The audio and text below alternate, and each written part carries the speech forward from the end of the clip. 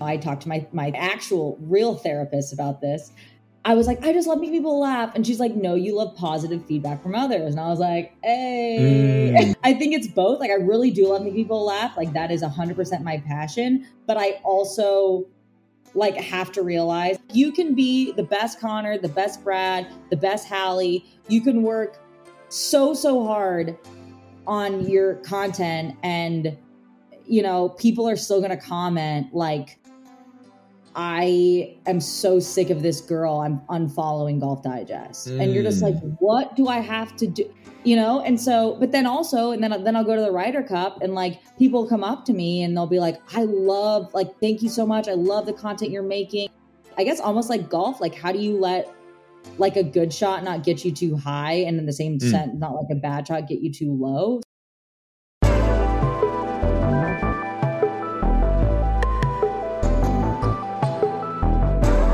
There's another side to good health, and that's good mental health. Hey y'all, this is Brad, and thank you so much for joining us for another session of Group Golf Therapy. We missed Drew this week, but we're excited to have the busiest woman in golf media, Hallie Ledbetter, on the couch this week. Hallie is a host, a producer, an incredible golfer, always entertaining. The daughter of a GOAT, David Ledbetter, who's actually the funniest Ledbetter. She hosts her own podcast called Henny and Hallie Can't Quit Golf, which is a hilarious title, with Henny Koyak. And you can catch her on Golf Digest On the Tee, which is one of my favorite YouTube channels. And now that Hallie is an LA resident, I'm trying to get her out on the course. Not only so that we can chop it up, but I'm trying to introduce her to the Uncommon ball. The Uncommon Model 55 has been my favorite ball for the past month. Right now, if you use code GGT at checkout, you can get free shipping on all of your orders. Now tap in with Hallie. Tap in with GGT. Hit them straight and mind your golf. Where in the world are you right now? Did you move recently? I moved a few months ago. Yeah, I live in LA now. So What's up, neighbor? Yeah, I know. We need to play some golf. Say the word. Let's do it. I know it's so funny because I mean, I've been here for about 5 months now, but I've only, I feel like, physically been here for about half that time. So everybody's like, how's LA? I'm like, it's good, I think. Right. Yeah, if you follow Hallie Ledbetter on Instagram, you will see that you are traveling all the time. I have been traveling a lot. Yeah, I have been. So yeah, like I'm truly surprised to know that you are in Los Angeles because I can't pin you down anywhere. Yeah, I'm home. I'm home in my lovely apartment that I love very much. I mean, I lived in New York City for 3 years prior to COVID. And it's amazing. I mean, LA is expensive, but New York City, man, I mean, my 250 square foot apartment, whew, that was tough. Carrying a golf travel case up 4 flights of stairs that was not fun. So I'm like, I have an elevator and a disposal in my sink. This is living. That I heard you go like into holidays because I mean, I know we're only in October, but you know they're right around the corner. What do you? Oh yeah, I'm stoked. What do you usually look forward to around the holidays? Well, I'd say now more so than ever is just seeing my family. I feel like COVID. Well, I guess I mean I think a lot of people did what I did. Was very fortunate. I feel very fortunate to have done or having been able to do what I did, which was go home to live with my parents. Which at first I was like, oh, this is like the least cool thing ever. But at the same time, at what other time in my life was I going to get to spend that amount of time with my parents? Like never in a million years, you know? Like I'll go see them for a week or so every few months, but never was I going to be able to really get to know, like, you know, and have this more of adult relationship with them. So I'd say I'm really excited to see my family again and my dog. Well, my dog, it's our family dog, Chubbs, who I'm obsessed with. It's a great name. Yeah. A golf name, of course, it's fitting. Yes, Chubbs, exactly. He's a happy Yomers instructor. So in the travel that you've been doing, how much golf are you actually able to play? I think it's a misconception in I say our liberally line of work, the sort of golf media content space, that you're playing golf all the time. Yeah. Not true, right? Not true whatsoever. I mean, I wish I could play a lot more. Like this is, for example, like a few weeks ago, I'm very, very lucky that Golf Digest lets me do some other projects with other people, and especially like our partners, like the USGA. So I was doing a shoot with the USGA at the Dormy Club, which was a really, really cool spot in Pinehurst. And we shot for 3 days, but I literally was just like hitting shots into the trees and like up a fairway just because we were just trying to get the lighting right and being on a golf course. But it's not like I was playing golf those 3 days, you know, we're just, you know, it's like, okay, do it again, say it again, you know, so it's not like you're out there just enjoying yourself for 3 days. Like you're on a golf course, but you're not really playing golf. And by the end of that, you're like, man, I'm tired. I just want to nap. I just want to take a nap. So I don't really want to necessarily go play 18 holes after 3 days of shooting. Totally. We were, Brad, Drew, and myself were recently on a shoot in Wisconsin and playing and interviewing folks at the same time. And our director on that shoot gave me this beautiful nugget of advice about playing and interviewing and shooting at the same time. He said, if you know what you're about to make on this hole, you're doing it wrong. And I thought that was really interesting because profound and a lot to unpack there, but it's so true. Like you're so focused on the project and not necessarily like we're not playing golf for the reasons that we all love golf in that moment necessarily. Right. So very interesting. Yeah, there's been so many times where like, and this is gonna come off like I'm so like bratty, but like I had the opportunity to go to Bandon Dunes. It was my first time at Bandon Dunes. It was so incredible and I loved it. That being said, the entire time I was doing Instagram stories. So like I was so focused on like the story arc of this Instagram story and making it so good, which that was my job. Like that's what I was, you know, I'm being paid to do that. So not a problem whatsoever, but I would love to go back phoneless and just play golf, you know, and really like, how was Bandon Dunes? I'm like, I think it was good. I don't remember. Right. Like I'll have to Check go back the tape. and watch. Check tape. Yeah, I need to go back and like watch the Instagram story that I made. But you know, because sometimes you're just when you're so focused on like making the content because you want it to be as good as possible that the actual playing of the golf sort of goes by the wayside. And that's a sacrifice you make. Like, oh, we're so lucky to even be out there in the first place, and that is our job, you know. Totally. So I try to keep that in mind when I'm like, oh man, I wish I could play. But it's like, how lucky this is what you do for a living, anyways. Like, this is great, you know. You get to hit a few shots, cool. That's been one of my favorite questions of late. Is when's the last time you played a round of golf without your cell phone? Ooh, without my cell phone, I don't even know. Right, like whether it's either in your bag, meaning you're not doing Instagram stories, you're not taking photos, like maybe you're just like streaming music into a speaker. And just like that playing counts. music. Okay. Well, I had a really fun round for my boyfriend's birthday. We played a course called Pelican Hill out here, in which was beautiful, and that was really fun because we were just there to enjoy the round, and that was really cool. But I'd say honestly, like sometimes people ask me if I miss playing competitive golf, and I do think competitive golf is just. It just you have to be so present to play well, you know, like and normally also it's against the rules to have your phone out, so you can't have your phone out, and it's just so I actually Amanda Balionis always gets mad at me because my phone is always on do not disturb. Like I think it's like a bad habit that it's a habit, not even necessarily a bad habit, but it's a habit that I have from golf, whether it's playing golf or whether it's being on a golf course and like just the fear of my phone going off in someone's backswing, which is like, oh, the worst. But my phone is always on do not disturb. But because it's just nice when you're out there, no distractions. You're like, oh, sorry, I was like playing in a tournament, or I was playing golf. Like I didn't check my phone. Or most people don't play golf like that, but that is like the best way to play golf is with no phone. I couldn't agree more. And I have the exact same habit, partially from college golf, competitive golf, but also growing up as a caddy. Same exact fear is like phone goes off in some rich member's backswing, and they are so pissed and throw you off the golf course. So that's just like instilled so in my scary. bones. Yeah. It's so funny. Yeah. I played a round recently with my girlfriend's brother, and the first round we played together in 5 years, like the only time we've played together. And you know, like he knows like what I've been up to, and like, you know, he's excited to play with me, and like, yeah, he's like, yeah, I'm excited to see your game, man. Like you play so much.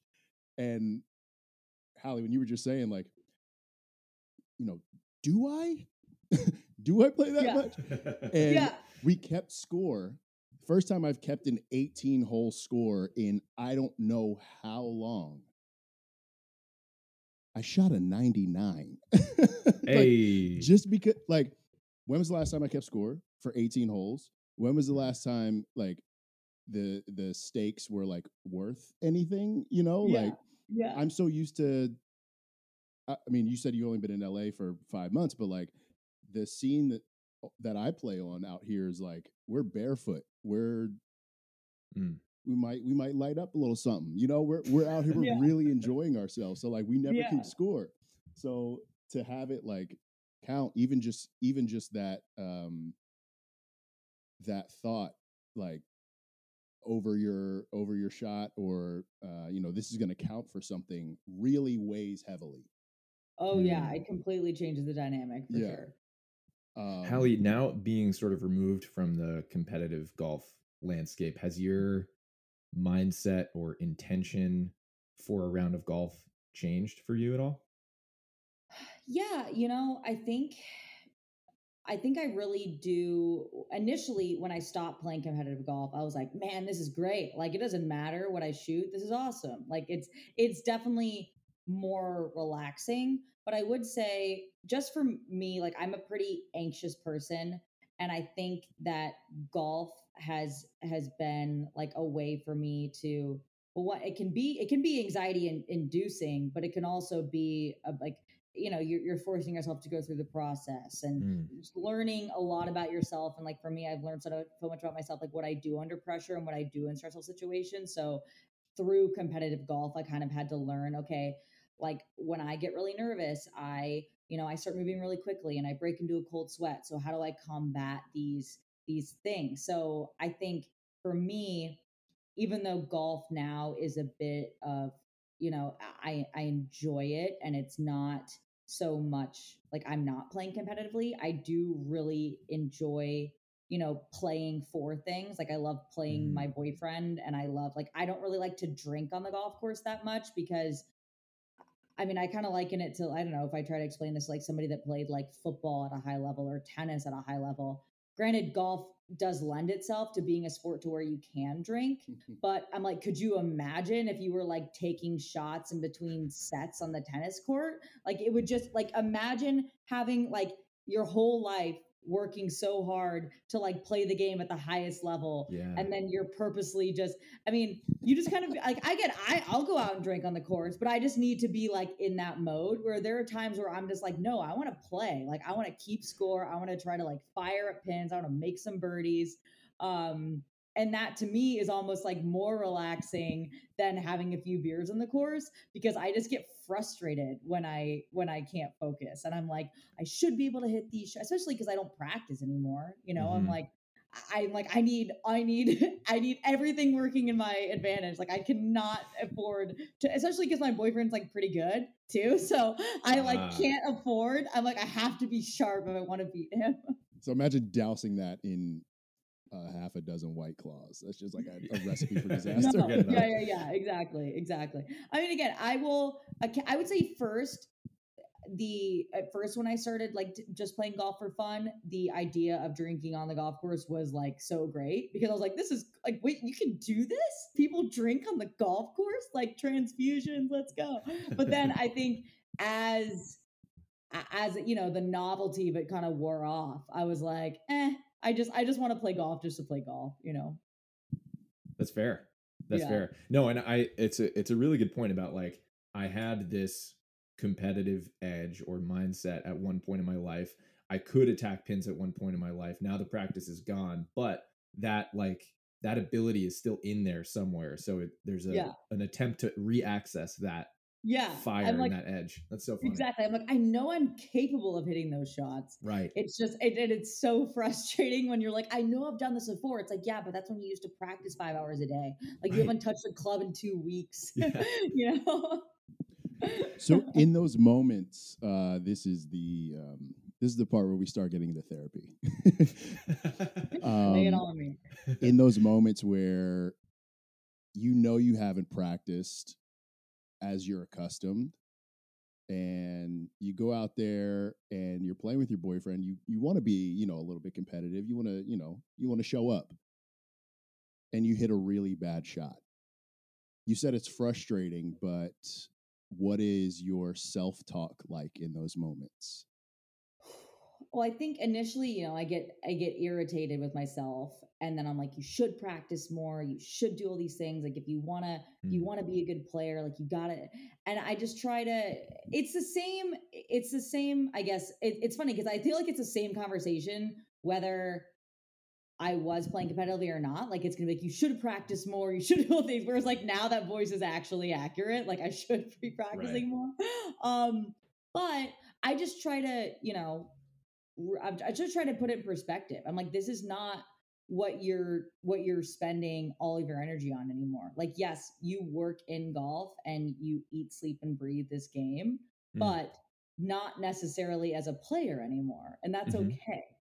So I just really try to curb my expectations and just manage that, because if not, then you're setting yourself up for failure. It's kind of like when you look at these guys that that maybe they played on the PGA Tour and then they go into retirement, and they always talk about, oh, I can't hit it, like they're losing yardage. They used to hit it like 290, 300, and now they can only hit it, and it's hard. Like you have to manage your expectations because you're not the player that you once were, and that's okay. You just need to like come to terms with that. Well, what's beautiful about golf though is like, compare it to the NFL or the NBA, like no, you will not be able to dunk past a certain age or past a certain degree of ability. And in golf, you might not be able to hit 300 anymore, but like there are other areas of your game that you can be amazing at, world class at even, and improve. Improve. You can become a better putter. You can have a better short game. You can do all these things. And your age or your physical limitations, that's not really going to affect that so much. That's just putting in the time and energy. Right. Totally. How do you switch off from golf? Ooh, that's a great question.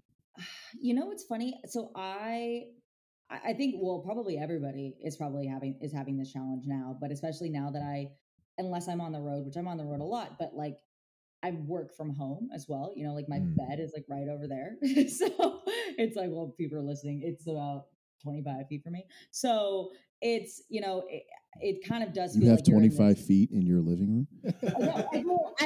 I have a studio apartment. It's pretty. I mean, it's a nice size studio. My bed's way over there. It's 25 feet, maybe 14 feet.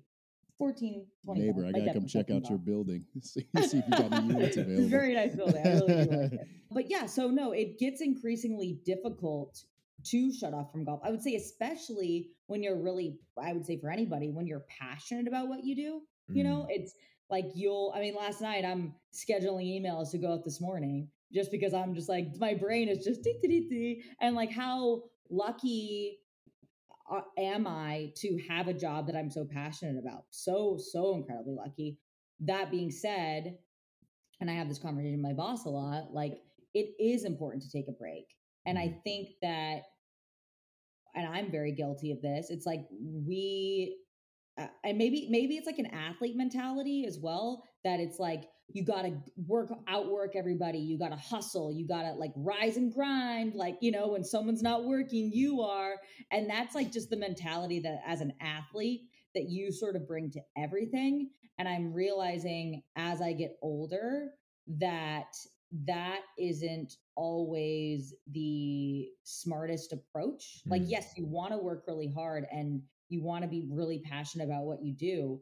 But if you don't take breaks, then the work that you're doing is not going to be as good, like you are going to, I mean, for me, when I get overwhelmed and I get overstressed and like I just kind of check out and I start dropping the ball on projects and then I'm letting other people down. So it's like you are so much better off taking like a 3-day weekend and getting yourself mentally right, feeling refreshed, and then coming back to work or whatever you're doing with fresh ideas and a renewed commitment to your projects, than just like burning the candle at both ends, because I'm very, very guilty of that. And I have to force myself to take breaks. But I know that ultimately, like, one, it does not mean that I'm not committed and I don't love what I do, but you have to take a break. So for me, what I like to do is, well, one, I feel like playing golf for me is a bit of a break from my actual work. So sometimes it is going to play golf, but again, leaving the phone. Like, I don't need to be like, hey guys, I'm here at wherever. It's like, no, you don't need to document that you played golf to prove that you played golf. Like, you can just go play golf for you. You don't have to share it with everybody.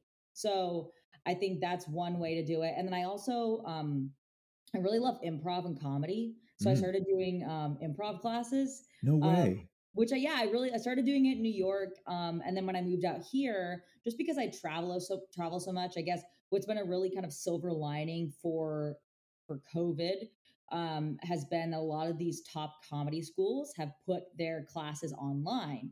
And a lot of them are going to continue to do so just because it's another stream of revenue.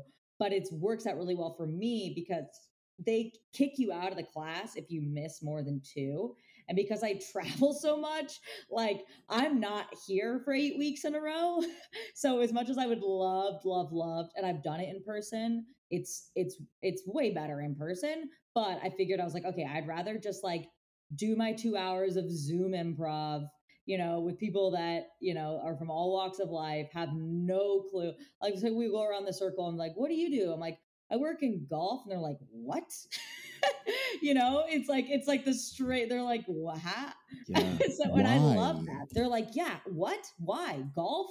How did you get into that? And, you kind of gotta be like, it's a whole thing. Like, yeah, it's a whole thing. Yeah. Don't worry about it. Anyways. Yeah. But that's a reason that's a way I really like to check out, is like just to hang out with people or engage with people that like golf to them is like a really real foreign concept, and they don't like, I still remember one time I was in New York City at some like party, and this girl asked me like what I did. And these were all like entertainment people. I think this girl had a really cool job. She worked for like Seth Meyers or something. And she's like, what do you do? And I was like, I work for Golf Digest. She was like, what? I'm like, I'm sorry, you've not heard about Golf Digest? It's the #1 golf publication. What to play, where to play, how to play. But yeah, excuse me, who is Seth Meyers? But he was like, but the girl said to me, she was like, golf, that's kind of bougie. And I was like, the audacity. But it's kind of nice though, to surround yourself or talk with people, because sometimes you forget how the rest of the world still perceives our game. And so you're like, oh, we're making so much progress. Look, we have the Drake Nocta collection. And then you talk to like these people and they're like, oh no, like my uncle plays golf. Like, I'm so sorry. I don't like, no offense, but like golf's like really boring. And I'm like, okay, so you forget because we're like, oh, we're making all this progress. This is sick. And then you forget that the majority of the world is like, no. Yeah, it's still so it's like, golf. how do we get through to those people? Yeah. Yes. Totally. Yes. And I think that's why it's so important. Like I'm so passionate about just showing like more diversity in golf, and like with Drake getting into the game. I mean, like the guy could. I mean, you look at the Nocta collection, like it's cool stuff, but like the guy could put his name on Hawaiian shirts and I would be like, awesome, sick. Like I just think we need to get more people, or at least just, and I think that's the thing too. A lot of these people, whether it's Justin Bieber or Drake or like the talent team at Discovery, they do all of like Oprah's bookings. And so they'll help me like reach out to various celebrities and try to get interviews and stuff. And one of them reached out to me the other day and they're like, how about Cassie? She's into golf. And I'm like, okay, I'm down. They live right up there. Oh, seriously? That's so cool. They actually really are into golf. Yes. So like that's the kind of stuff where it's like I would love to be that's what I would love to do is I'm trying to do more of is like with my work is like how do I talk to these people and how do we get to their audiences and show them that like no, this is a fun thing and you don't have to be at the nicest country clubs in the world to enjoy it and you don't have to be really good to enjoy it. It's just a fun thing to do with your friends to get outside. So yeah, I think it's really interesting but again, sometimes it's hard to get to those people, but if they're willing to talk, a lot of them are. So I just think it's really cool that we're, that these people, especially with social media, that, I'm like, if you don't want to talk to me, that's fine. But like, please post away when you're on the golf course, like let your fans know. Like I feel like one of the OG musicians to kind of do this, is like Niall Horan, who what a incredible way to get more young girls into the game because like he's like posting about like Modest Golf Official and they're probably like what the hell is that, like it's just like his management company. So I think like the more that we can get these superstars that the majority of the public or maybe people that aren't interested in golf at all to like get interested in golf, then it's like, oh, okay, if I like Drake and Drake likes golf, like maybe I'll like golf, So it's interesting that you took improv classes, and I recently saw you're on the tee with Cedric the Entertainer, and he's a household name. Like knowing that he just did a thing with you on Golf Digest, I think does that, right? Like it puts someone as big as he in front of golf's consumers and brings his audience into golf a little bit. And he dropped names that, the people that he plays with, he's got like multiple Emmy winners, Oscar nominees, in his regular foursome. Like I know, it was incredible. And I think that like I am all about wanting golf fans to watch that content, but when it comes down to it, I'm so passionate. Like I spend so much time agonizing over the social promos that we send to these celebrities just because I really, really, really, really want them to post them on their own channels so we can get to their fans. Because I'm like, ultimately, if our fans enjoy it, great, cool. But like, I want these people that have never even thought about taking up golf to see this on Cedric the Entertainer's Instagram and then want to go watch it and be like, okay, I'll give it a go, Did you break out the improv chops when y'all were walking Calabasas? A little bit. You know what's really funny? Like, so I did Cedric and then I did Sebastian Maniscalco, and it's been really fun to do these interview series with athletes as well. We just did one with Andre Iguodala, which was really fun too. Big golfer. Yes, huge golfer. I actually will say he on the last hole lent me his ball marker that has, wait, I'm going to get it. Hold on. I hope it's just a Miami Heat. Like, yeah. He lent me Golden State Warriors championship ring. So Andre Iguodala lent me this ball marker, which is very cool, right? And the last hole, and he walked, like we parted ways, and then afterwards I was like, I felt my pocket and I was like, oh my goodness, I have Andre Iguodala's ball marker. And then the pro there was like, don't worry about it, he has plenty, he would want you to have it. And I'm like, oh my God, I feel so bad. Not even 20 minutes later, so one of my good friends, Michelle Wee West, married to Johnny West, who works for the Warriors, good friends with Andre, I get a text from them saying, hey, Andre says you stole his ball marker. Oh, no. And I'm like, no, I didn't. I wanted to give it back. Kelly Ledbetter, known thief. No, if Andre Iguodala, if he listens to Group Golf Therapy, which he should. He does. We know your ball marker. I will send it wherever you want. I'm waiting to return it to you. As you were introducing the story, I was going to say, I was like, Lent typically means that you give it back. And when you say that you're about to go get it, that means maybe Lent is the wrong word. I really want to give it back. And I have it here in safekeeping. And I'm going to return it at some point if it's the last thing I do. I mean, what a great excuse to tee it up with him again, you know? Yeah, I'm like, hey, Andre, we got to get back together. But that's right. Just going back to like that interview series, I say what was really cool. It's like we talked to Reggie Bush, talked to Andre, and you talked to all these athletes, and it's really cool to, talk to them about being in the zone and, or even the entertainers. Like, okay, when you're going up on stage, how do you make sure you're in the right mindset to perform? Right. But one of the things that I find so interesting about golf compared to like what I do now is that golf is such like it's an objective game, right? Like if you guys shoot 65 and I shoot 66, like you beat me. There is no arguing. Like, here is your trophy. Have a nice day. That's it. We're done. Whereas in entertainment, it is not like that, like you could tell me that you don't like orange. And so for that reason, you will not be airing the podcast, because you don't like the shirt that I wore today. And like, that's what's so frustrating. Took the words right out of my mouth. You're like, actually, I hate your shirt, Hallie. I'm glad you said this, but it's just tough because like and that was something like, what's been really cool talking to like to a Cedric or to a Sebastian Maniscalco is like golf again, like going back to it's objective. If you hit a good shot, or let's say you hit it in the fairway, it's in the fairway, hit on the green, in the hole. Instant feedback. Yeah. Instant feedback. It's good. It's bad. That's it. But like but entertainment or just, it is, or any kind of, I guess, art, I wouldn't really say what I do is art, but basically like some people like you and some people don't.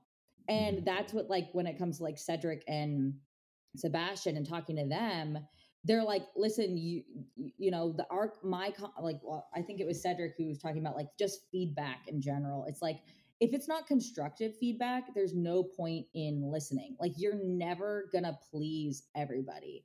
And I think that's been like, still like my biggest struggle in what I do is like, I just want to make people laugh and smile. And so it's so like hard for me to like, when I see like comments that are negative, I just get so sad. And it's just tough because in golf, you don't deal with that. Like, you personally might be sad because you hit a bad shot, but if you hit a good shot, like everyone's going to clap for you. Everyone can acknowledge that a good shot is a good shot. Whereas like in when entertainment, whether it's a podcast or whether it's a video or a photo or anything like that, like some people are just not going to clap for you, no matter how much work that you put into something, they're just going to say, no, not for me, or this sucks.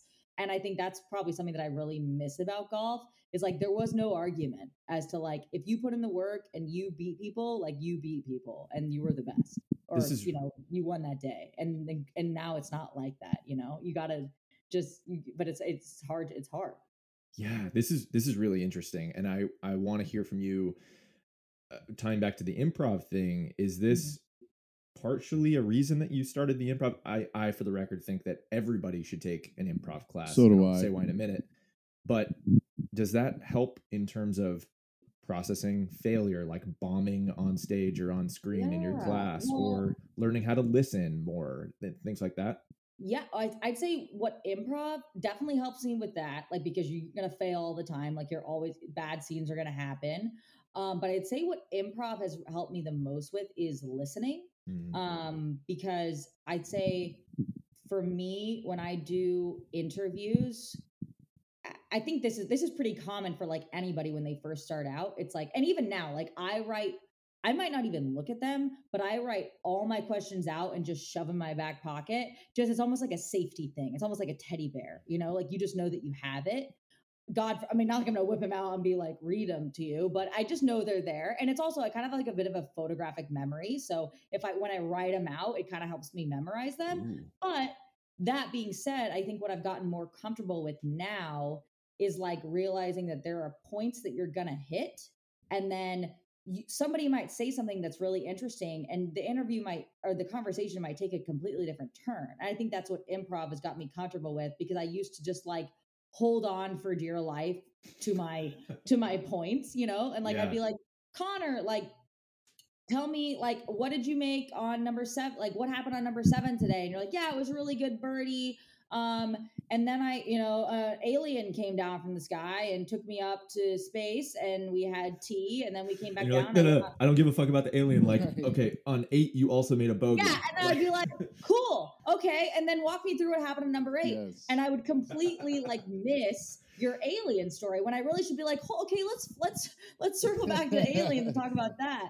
So it's like, it's so important to be a good listener. And I think like I'm so lucky to have, you know, friends like Amanda Balionis or Kira Dixon, because I mean, they talk about being under pressure, like live TV, they have their questions ready, but they have to, I mean, they're like master improvers right there, right? Like they, in terms of like reporting, like they have questions in their minds, but if a player does something or says something and they need to follow up, like it's their job to know when to go that way, or maybe just ask their follow-up question. So, I mean, I feel like the stuff that I do is definitely like lighter and more conversational, which probably, you know, whereas they are like, they have like 2 questions or 3 questions and then it's back to the live golf. But I think that improv has definitely helped me just feel like more prepared, like, and also more prepared in the sense that like, it's okay if I'm not 100% sure where this conversation is going, or, you know, and that's, you know, like we're going to go somewhere and it's going to be great, but that's okay if, you know, like if I'm talking to a celebrity that I 100% am like, I'm not sure what they're going to say. But that's okay, because I know in the back of my mind that I'm going to have a response for them or a follow-up question, or if not, we'll just move on to the next topic that I had. So I think it's definitely been helpful for that, just in terms of just like feeling prepared and that you can handle anything in terms of like an interview or conversation. Yeah. Connor, why did you think that everybody needs to take an improv class? Well, I think Hallie just nailed it. I mean, I think it makes you a better listener. It makes you more present in conversation, and I think less in your own head and how to react better. And to what I alluded to earlier, like I think it is a good thing to learn how to be comfortable with failure and bombing. Like you do, if you tell a joke on stage, it either gets a laugh or it doesn't. And you know, I hear what you're saying about Cedric and Sebastian saying that there is more nebulous sort of gratification or feedback on stage, but there is still something to that joke, work or doesn't, or flipping an egg, it works or it doesn't. And I think being comfortable with failure just allows you to be more yourself and feel more comfortable with what you're giving to the world. Yeah, well, I started doing improv, funnily enough, in high school, because I went to a sports academy called IMG, and the Sports Academy. It was quite an interesting place. We could do a whole podcast on that place. That was wild, but really fun experience. Very glad I went. And the reason I brought this up was because they had these different like add-ons that you could do. You could like do extra like mental conditioning. You could do extra gym time and meet with a nutritionist, that kind of stuff. And one of the things that you could do was this program called Game On, which was developed by these 2 people, Steve Shenbaum and Blair Bloomston, who I'm actually still very, very close with. And they designed this program. It's essentially, they're actors from New York City, incredibly talented people. And they started this program, and it basically it's like media training for athletes through improv. And so a lot of the kids would sign up for it because, you know, generally athletes aren't the most outgoing, you know, people. But I personally just signed up for it because I thought it was fun. So, I mean, there'd be like there'd be 10 kids, and Blair or Steve would be like, okay, like who's next? And I'd be like, pick me. And they're like, Hallie, put your hand down. You went 3 times already. But I just thought it was so fun. And so that's how I kind of like first started doing the improv stuff. But I mean, and IMG was smart to bring them in, because it really did help a lot of those kids that ended up being like, prodigies in getting comfortable in the media, standing on a stage, talking to a bunch of, reporters, and that kind of stuff is important for sure. I think. Well, it's interesting to know that you've been through that experience. I think your general attitude and disposition lends itself to comedy and lends itself to improv. Totally agree. Who did you get that from? Ooh, that's a good question. You know what's funny? So a lot of people are surprised to hear this, but my dad is very, very funny. And No, I'm playing. he comes off like, I feel like a lot of people know what I call like the infomercial David Ledbetter. I don't even know if they do infomercials anymore, but back in like the day when like infomercials on Golf Channel were like a really big thing, it was like my dad and his training aids, and like you were gonna buy one, and if you call right now, you might get a second one. It's not will you buy one; it's you are going to buy one. You are going to buy one, exactly. So I mean, I feel like, and so that's, you know, a very polished David Ledbetter. But kind of when you get to know him, he is he's a very witty, funny guy. And my little brother is also very, very, very funny and very quick and very, very witty. I'd say my little brother is probably the funniest person in our family. And so I'm hoping, I want him, I'm like pushing him to somehow get into golf media, because I think he's so funny. But yeah, so I'd say initially my dad, and then now I'd say my little brother kind of keeps me on my toes. Like, and if I'm working on like any kind of projects, I'll always run it by my brother. So yeah, but I'd say initially probably my dad is like, he would, you know, tell us all kinds of stories when he used to like teach like Faldo and Nick Price, and like at the time when my mom, last time my parents met, my mom went to my dad to get lessons, which is not very professional, but like my mom has all these really funny stories about my dad, like just playing like these really horrible practical jokes on them. So yeah, he's a big comedy guy. Were you and you have two brothers? Yeah, I have two brothers. I have an older brother and a little brother, and then I'm in the middle.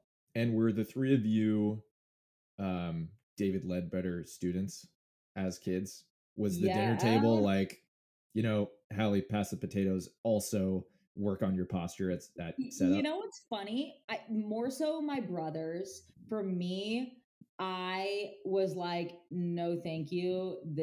I don't want anything to do with this sport. Like, I was really into, I did, like, I was a very competitive horseback rider until I was about 13.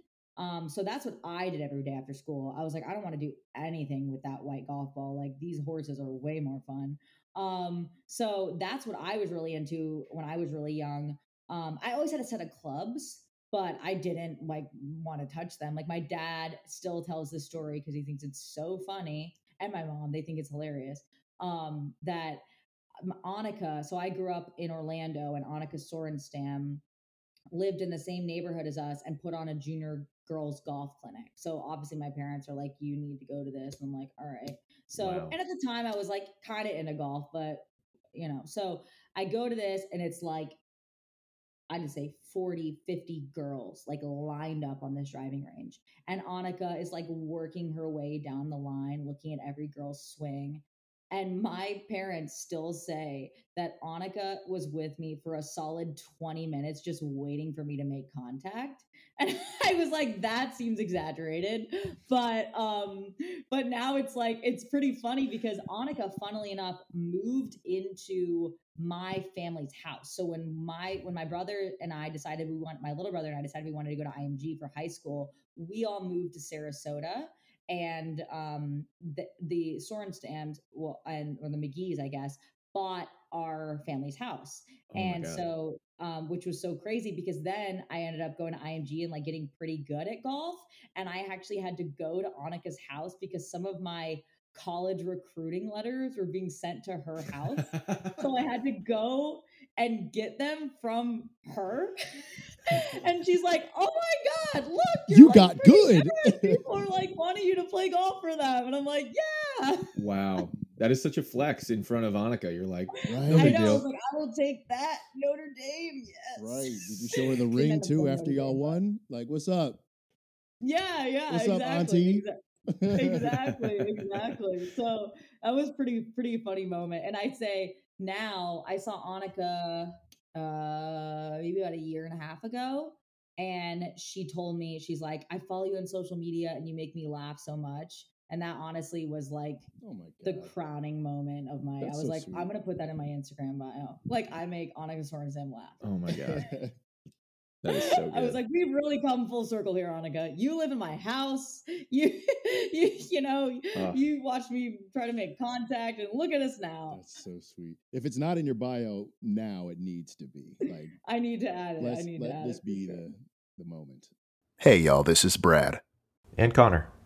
Andrew. We wanted to take a quick second and thank you for listening. It truly means a lot to us, and we want you to know that you're loved and you're welcomed here. And if you ever need a listening ear, to vent, or just to talk to somebody who cares, we want to remind you that Group Golf Therapy is a safe space. Our DMs are always open at Group Golf Therapy on Instagram. Hit them straight and mind your golf. There was a golf journalist at a few months ago who, maybe a few weeks ago, there was a USGA put on a media day and had myself and Becky Robinson, who's a really funny comedian, and a few other, like influencer content people. The dude from The Office was there, blanking on his name. Brian from The Office. Yes. Yeah. So he was there. A bunch of different people. Down at Tory, right? Sorry? Down at Tory? Yes. Yeah. Yes. So this guy wrote this article where he's like basically just shitting on the fact that, all of these people were invited. And I felt like it was a little bit like they were invited. Why not me? And why not me? Yeah, like I think he used the term like C-listers or something. And I was like, well, if I'm a C-lister, I don't know what you are, buddy. But anyways, regardless, like the point was though, like the USGA goes all the traditional routes, but they also, in addition to the traditional routes, are going these new routes, are inviting these people to tournaments that might reach these new audiences, and they're trying different things. And so I think in like order to grow the game, like we're obviously going to appease our core audience. Like I don't see anything wrong with my dad's an old white guy. Like I love old white guys. They're great. But how do we get the other people involved and excited about the game, And so my point to that guy that wrote that article was like, you don't have to like this content. Like this content wasn't made for you, and there's room for everything. Like I have news for you, buddy. Like this is not the olden days when the only thing around was Golf Digest and Golf Magazine, and you had to hope that you got a page. Like the internet is infinite. Like we can fit as much in there as we want. So like just because one person's video and one person's article runs doesn't mean that yours can't.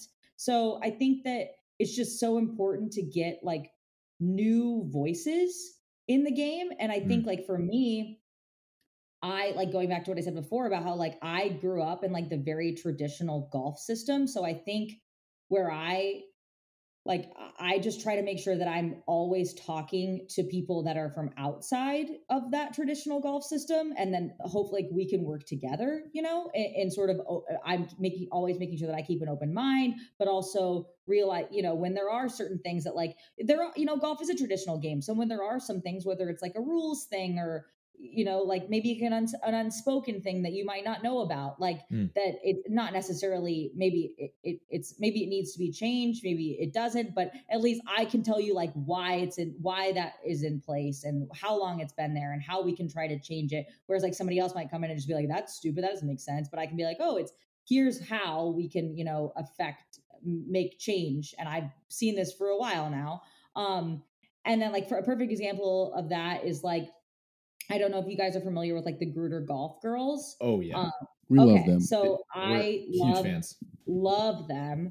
And they have been so crucial for me in like understanding how to grow the game amongst like women my age, because I think for a long time, I always just thought like, oh, women want to see like other women like crushing golf balls and like looking great. And I think I went to like an event or a party with a bunch of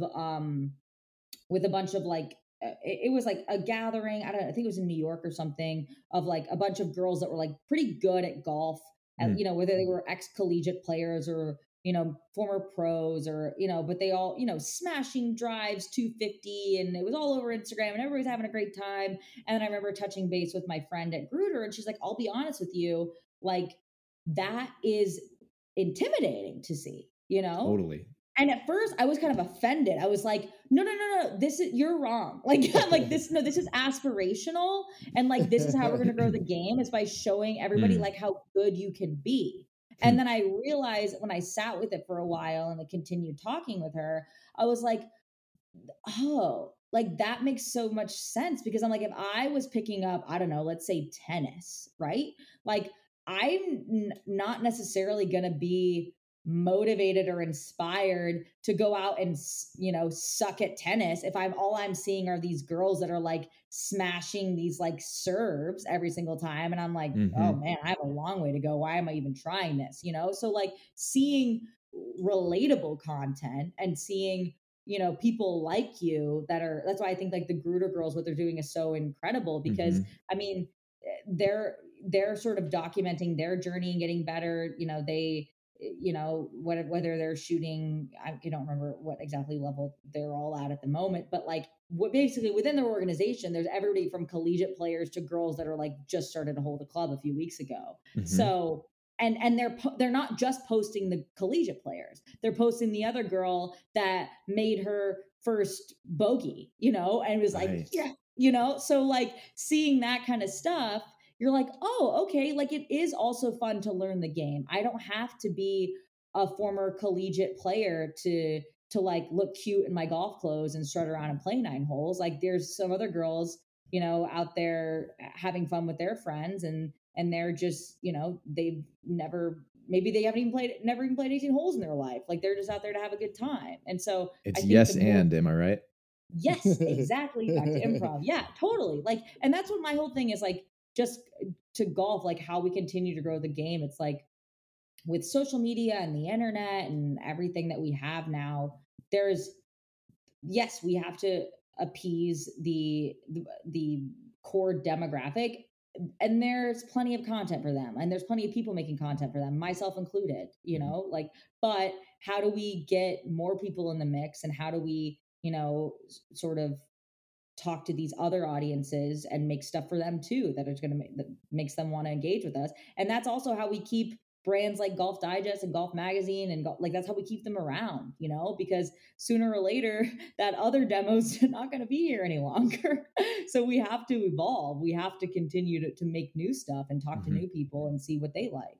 I'm really happy to hear you say that, because you represent someone who like quite literally bridges that gap, you know, being Thank you. I try to. Yeah. I mean, you tap in with the younger audience, but you also like can like physically, literally reach out and touch the older audience. You know what I mean? Like, so are there ever any conversations between family that's like, yo, Dad, you really got to check out Gruder Golf, or like these Group Golf Therapy guys are super dope. Like, check out Roger Steele, check out Jazzy Golfer, check out like, these people are like growing the game in a way that we've never really thought about, and like this should be on the forefront a little bit more. Like, do you feel, well, 2 questions, do you feel inclined or responsible to share that with not just family obviously, but like the people that you work with, and what excites you about what's happening with this new wave of influencers, content creators, personalities? Yeah, no, for sure. I definitely feel inclined to share it. Like, I mean, even my dad is like sending me, dad is sending me TikToks of like, I mean, I don't think he gets them directly off TikTok. I think people send him the TikToks and he sends us the TikToks.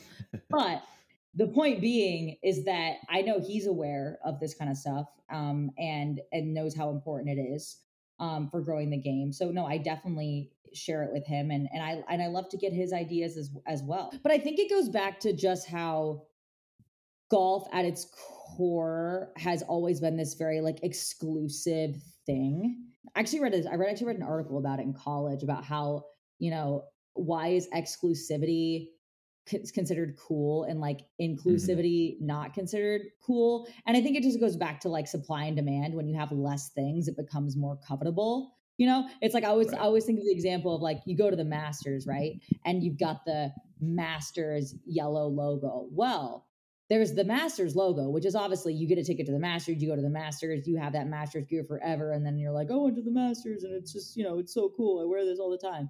Your quarter zip that, you know, it's like a talking point, right? Mm-hmm. But then there's the pro shop that the Augusta National Golf Pro Shop at Augusta that you can only get in if you have like a very, very special badge. And it's different than just the yellow. It's different than just this one. It's got, it's green with like a yellow outline.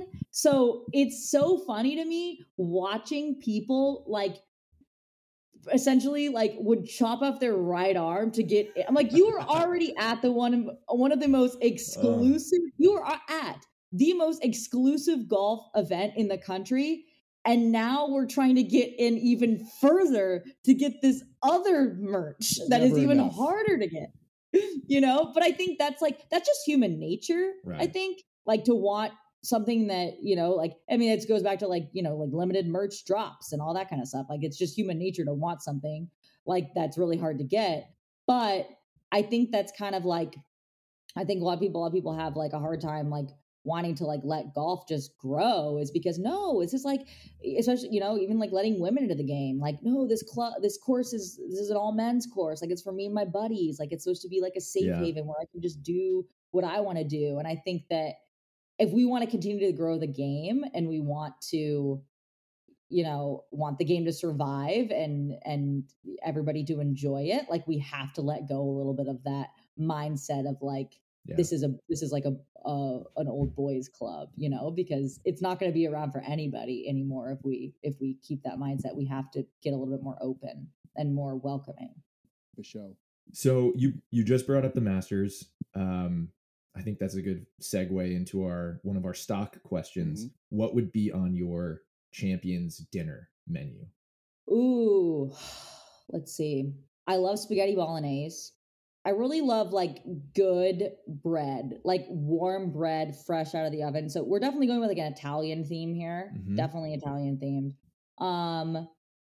And a side dish of maybe some like roasted veggies, like some like, I don't know, Brussels sprouts or something. I just, you know, but then we would go all in because like, I mean, whether they're at Augusta National or they're not, I do think that their peach ice cream sandwiches are next level. Like they are, I wish I could buy them all year round. I would stock my freezer with them. They are incredible. So I would say, you know, probably spaghetti bolognese, some really good bread and like veggies and whatnot, but definitely peach ice cream sandwiches for everyone because they are really, I don't know what they put in them, but they are very good.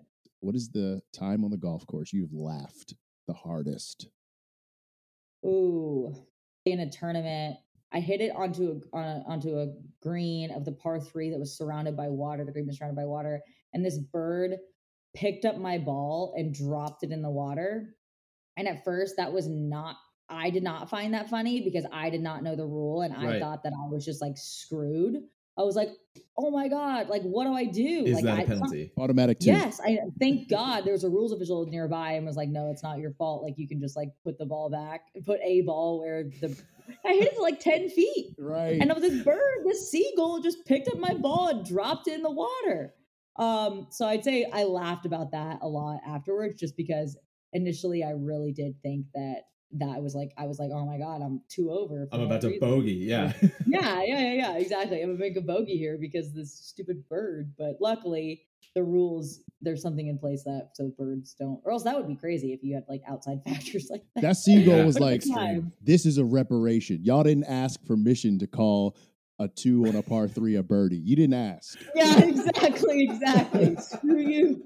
Give me that ball. Exactly. Yeah. Oh, that's so good. What are some of your favorite golf smells? Ooh, golf smells. So I think growing up in Florida, I would kind of always like, when whether it be the weekend or after school or something, you would kind of practice until that late afternoon Florida thunderstorm rolls through.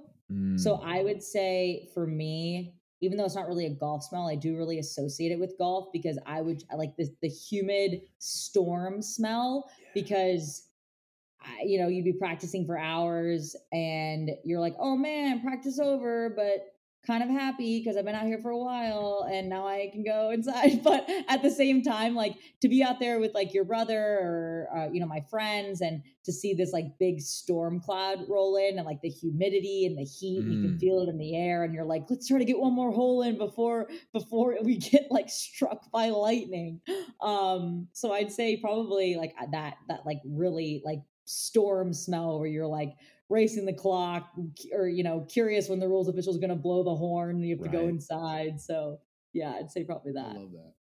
Yeah, that's a good one. I live in Portland, Oregon, so we don't get thunderstorms ever. And it's something I grew up in Boston, so it's something that I'm very used to from my childhood, but don't get anymore, and it really bums me out every summer. Well, I mean, Brad, I don't know if you last night, right? Yes, Hallie, I went outside and stood in the middle of the street just to experience I should have done that. I mean, honestly, I thought my phone. So I get like notified on my phone like when weather is coming, just like when I'm on various shoots and stuff. And I had to check my location on my phone. So I was like, no. Are you sure? There's no way that there's a thunderstorm coming to where I am currently. This is gonna stay for 3 hours. What? It was crazy. Yeah. So there was a big thunderstorm here last night in Los Angeles. Oh, I'm jealous. Which was very, very strange. Everybody was freaking out. Final question from me, but I'm sure Brad has one more as well. What is your theme song or walk-up music? If you were to play in a Solheim Cup, what would your walk up to the tee music be? So sometimes I have a hard time waking up in the morning, as don't we all? But the song that always gets me in a really great mood is Believe by Cher. Yes. So I personally would love to walk out to that song by Cher, just in a way to like thank her for all the difficult mornings that she's helped me get through. Because it's really hard. Like, because sometimes like I deal with anxiety and sometimes I don't want to get out of bed and I'm like, you believe, okay. Oh, I cannot wait to put that is so song good over this clip. Oh my god, so good! It's so good. So yeah, I'd say probably Cher. Cher gets played a lot in this house. I don't usually like to end on this question, but I'm gonna ask it anyway. Okay. What is your mortal wound? Your Achilles heel? The thing in your life that you have wrestled with, tussled with, as Connor likes to say, the nut that you can't crack. Oh, that's a good one. Well, I think I would probably go back to that rant that I went on about like having to wrestle with feedback from others. And I love making people like I get such a high from making people laugh and like I talked to my actual real therapist about this. And she's like, I was like, I just love making people laugh. And she's like, no, you love positive feedback from others. And I was like, hey. So like, which I think it's both, honestly. Like, I think it's both. Like, I really do love making people laugh. Like, that is 100% my passion. But I also like have to realize, and like, this is such a cheesy thing. And I think I saw this on Pinterest. I said this to somebody, they tried to attribute it to me. And I'm like, no, I literally saw this on Pinterest. But it said something about like, you can be the juiciest peach in the box and someone's just not going to like peaches. And I was like, I'm not going to take credit for That's that so quote good. because first of all, that's super dumb and cheesy. It's cheesy, but it's true It's in the great, sense that though. like, but like you can be the best Connor, the best Brad, the best Hallie. You can work so hard on your content and, people are still going to comment like, I am so sick of this girl. I'm unfollowing Golf Digest. And you're just like, what do I have to do? Like, and so, but then also, and then I'll go to the Ryder Cup and like people come up to me and they'll be like, thank you so much. I love the content you're making. And like, it's tough, right? It's like you're not going to get, you have to put yourself in a position to like if you're gonna choose the career that I've chosen and hopefully get to keep choosing, is that you're gonna be in that position and you're gonna get positive feedback and negative feedback. And it's like almost like golf. Like, how do you let like a good shot not get you too high, and in the same sense not like a bad shot get you too low? So like everybody loves positive reinforcement and I love making people laugh and smile, but at the same time, like that also comes with like letting people, when they say like mean things and hurtful things, like, oh, you only have your job because of your dad, or like you're not funny, or like I'd like this if you were hotter, and like stuff like that. It's like, how do you not let that get to you, So, and I think having talked to Cedric and Sebastian, and then there's a comedian by the name of Heather McMahon who I've had the opportunity to get to know over the last few months. And she tells me the same thing. She's like, if you want to be in this line of work, like you have to have a thick skin. And that's the same thing that my dad's not necessarily in entertainment by any means, but over his years of working with players maybe leaving and then coming back. And then, you've got the media saying, oh, David Ledbetter messed up this person's swing. And then the next thing you know, they're saying he's the best instructor in the world because so-and-so wins X amount of majors. It's like, I mean, he's always telling me like water off a duck's back. Like all you can do is, do your absolute best and treat people with kindness and respect. And if people like the stuff that you make, great. And if some people don't like it, it just goes back to what we said before about that guy that didn't like the content around the USGA. Like, it's not going to be for everyone, and that shouldn't stop. And I think for sometimes I get discouraged because like I read that and I'm like, well, what's the whole point? Like, why am I even doing this if people don't like it? But it's like one person doesn't like it or two people don't like it. Not everybody doesn't like it, So I think for me, it's just, I've definitely gotten better, but it's realizing that no matter what you do, you are not going to please everybody and you cannot be everything to everyone. So you might as well just be the best that you can be. And, that's all. It's all you really can really do. Mic drop. Yeah. Mic drop. I guess to end, you just launched a new podcast of your own, Henny and Hallie Can't Quit Golf. The stage is yours. Tell us about it. Oh, thank you. Yeah. So Henny and I are very excited. Henny Koyak is an incredible interviewer, and her and I launched this podcast. It is bi-weekly, and we basically talk about just what the title says, is our relationship with golf, how, it's very complicated. We, love-hate relationship, but can't seem to kick the habit. And we've, that's sort of the kickoff for the podcast with every guest, is what's their relationship with golf like? When was there a time that they wanted to quit and what brought them back? So our first episode was with Brooks Koepka and Jenna Sims. So we obviously, casual, no big deal. And it was cool because obviously that's the jumping off point, but we also talked to like Jenna about, their engagement and, all kinds of stuff. So that's sort of the jumping off point, is their relationship with golf, or our guest relationship with golf and our relationship with golf. But then we also talk to them about, everything under the sun. I mean, whether it's, with Henny's, she hates when I say this, but she was a bit of a child phenom, and she was an incredible golfer at a young age. And so we have some guests that were like that. And so we talked to, Henny can relate to them on that level. I sure can't, because like I mentioned you guys, I was too busy riding horses. I sucked at golf when I was little. So, but regardless of what background you come from or what level you're at, I feel like we can all relate to having had that moment many a time where we're like, screw this, I don't want anything to do with this, and the next day we're right back at the golf course. Oh yeah. So yeah, that's kind of the jumping off point. But again, we talk about all kinds of stuff, and yeah, it's been pretty well received so far. So we're excited to keep going.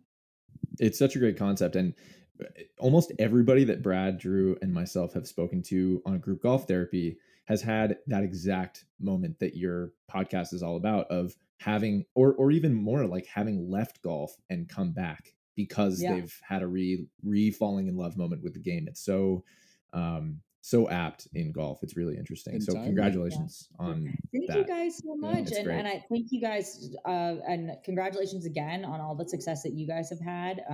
I'm so, feel very honored to be a guest, and I'm, excited to keep listening for sure. Thank you very much. We thank you, Hallie. Wonderful to chat with you and get to know you a little bit better. Absolute pleasure. I know Brad and I are going to get out on the course soon, and Connor, you'll have to come visit us, and we'll have to get out Twist there. my arm. All right. Thank you. Awesome. Thank you.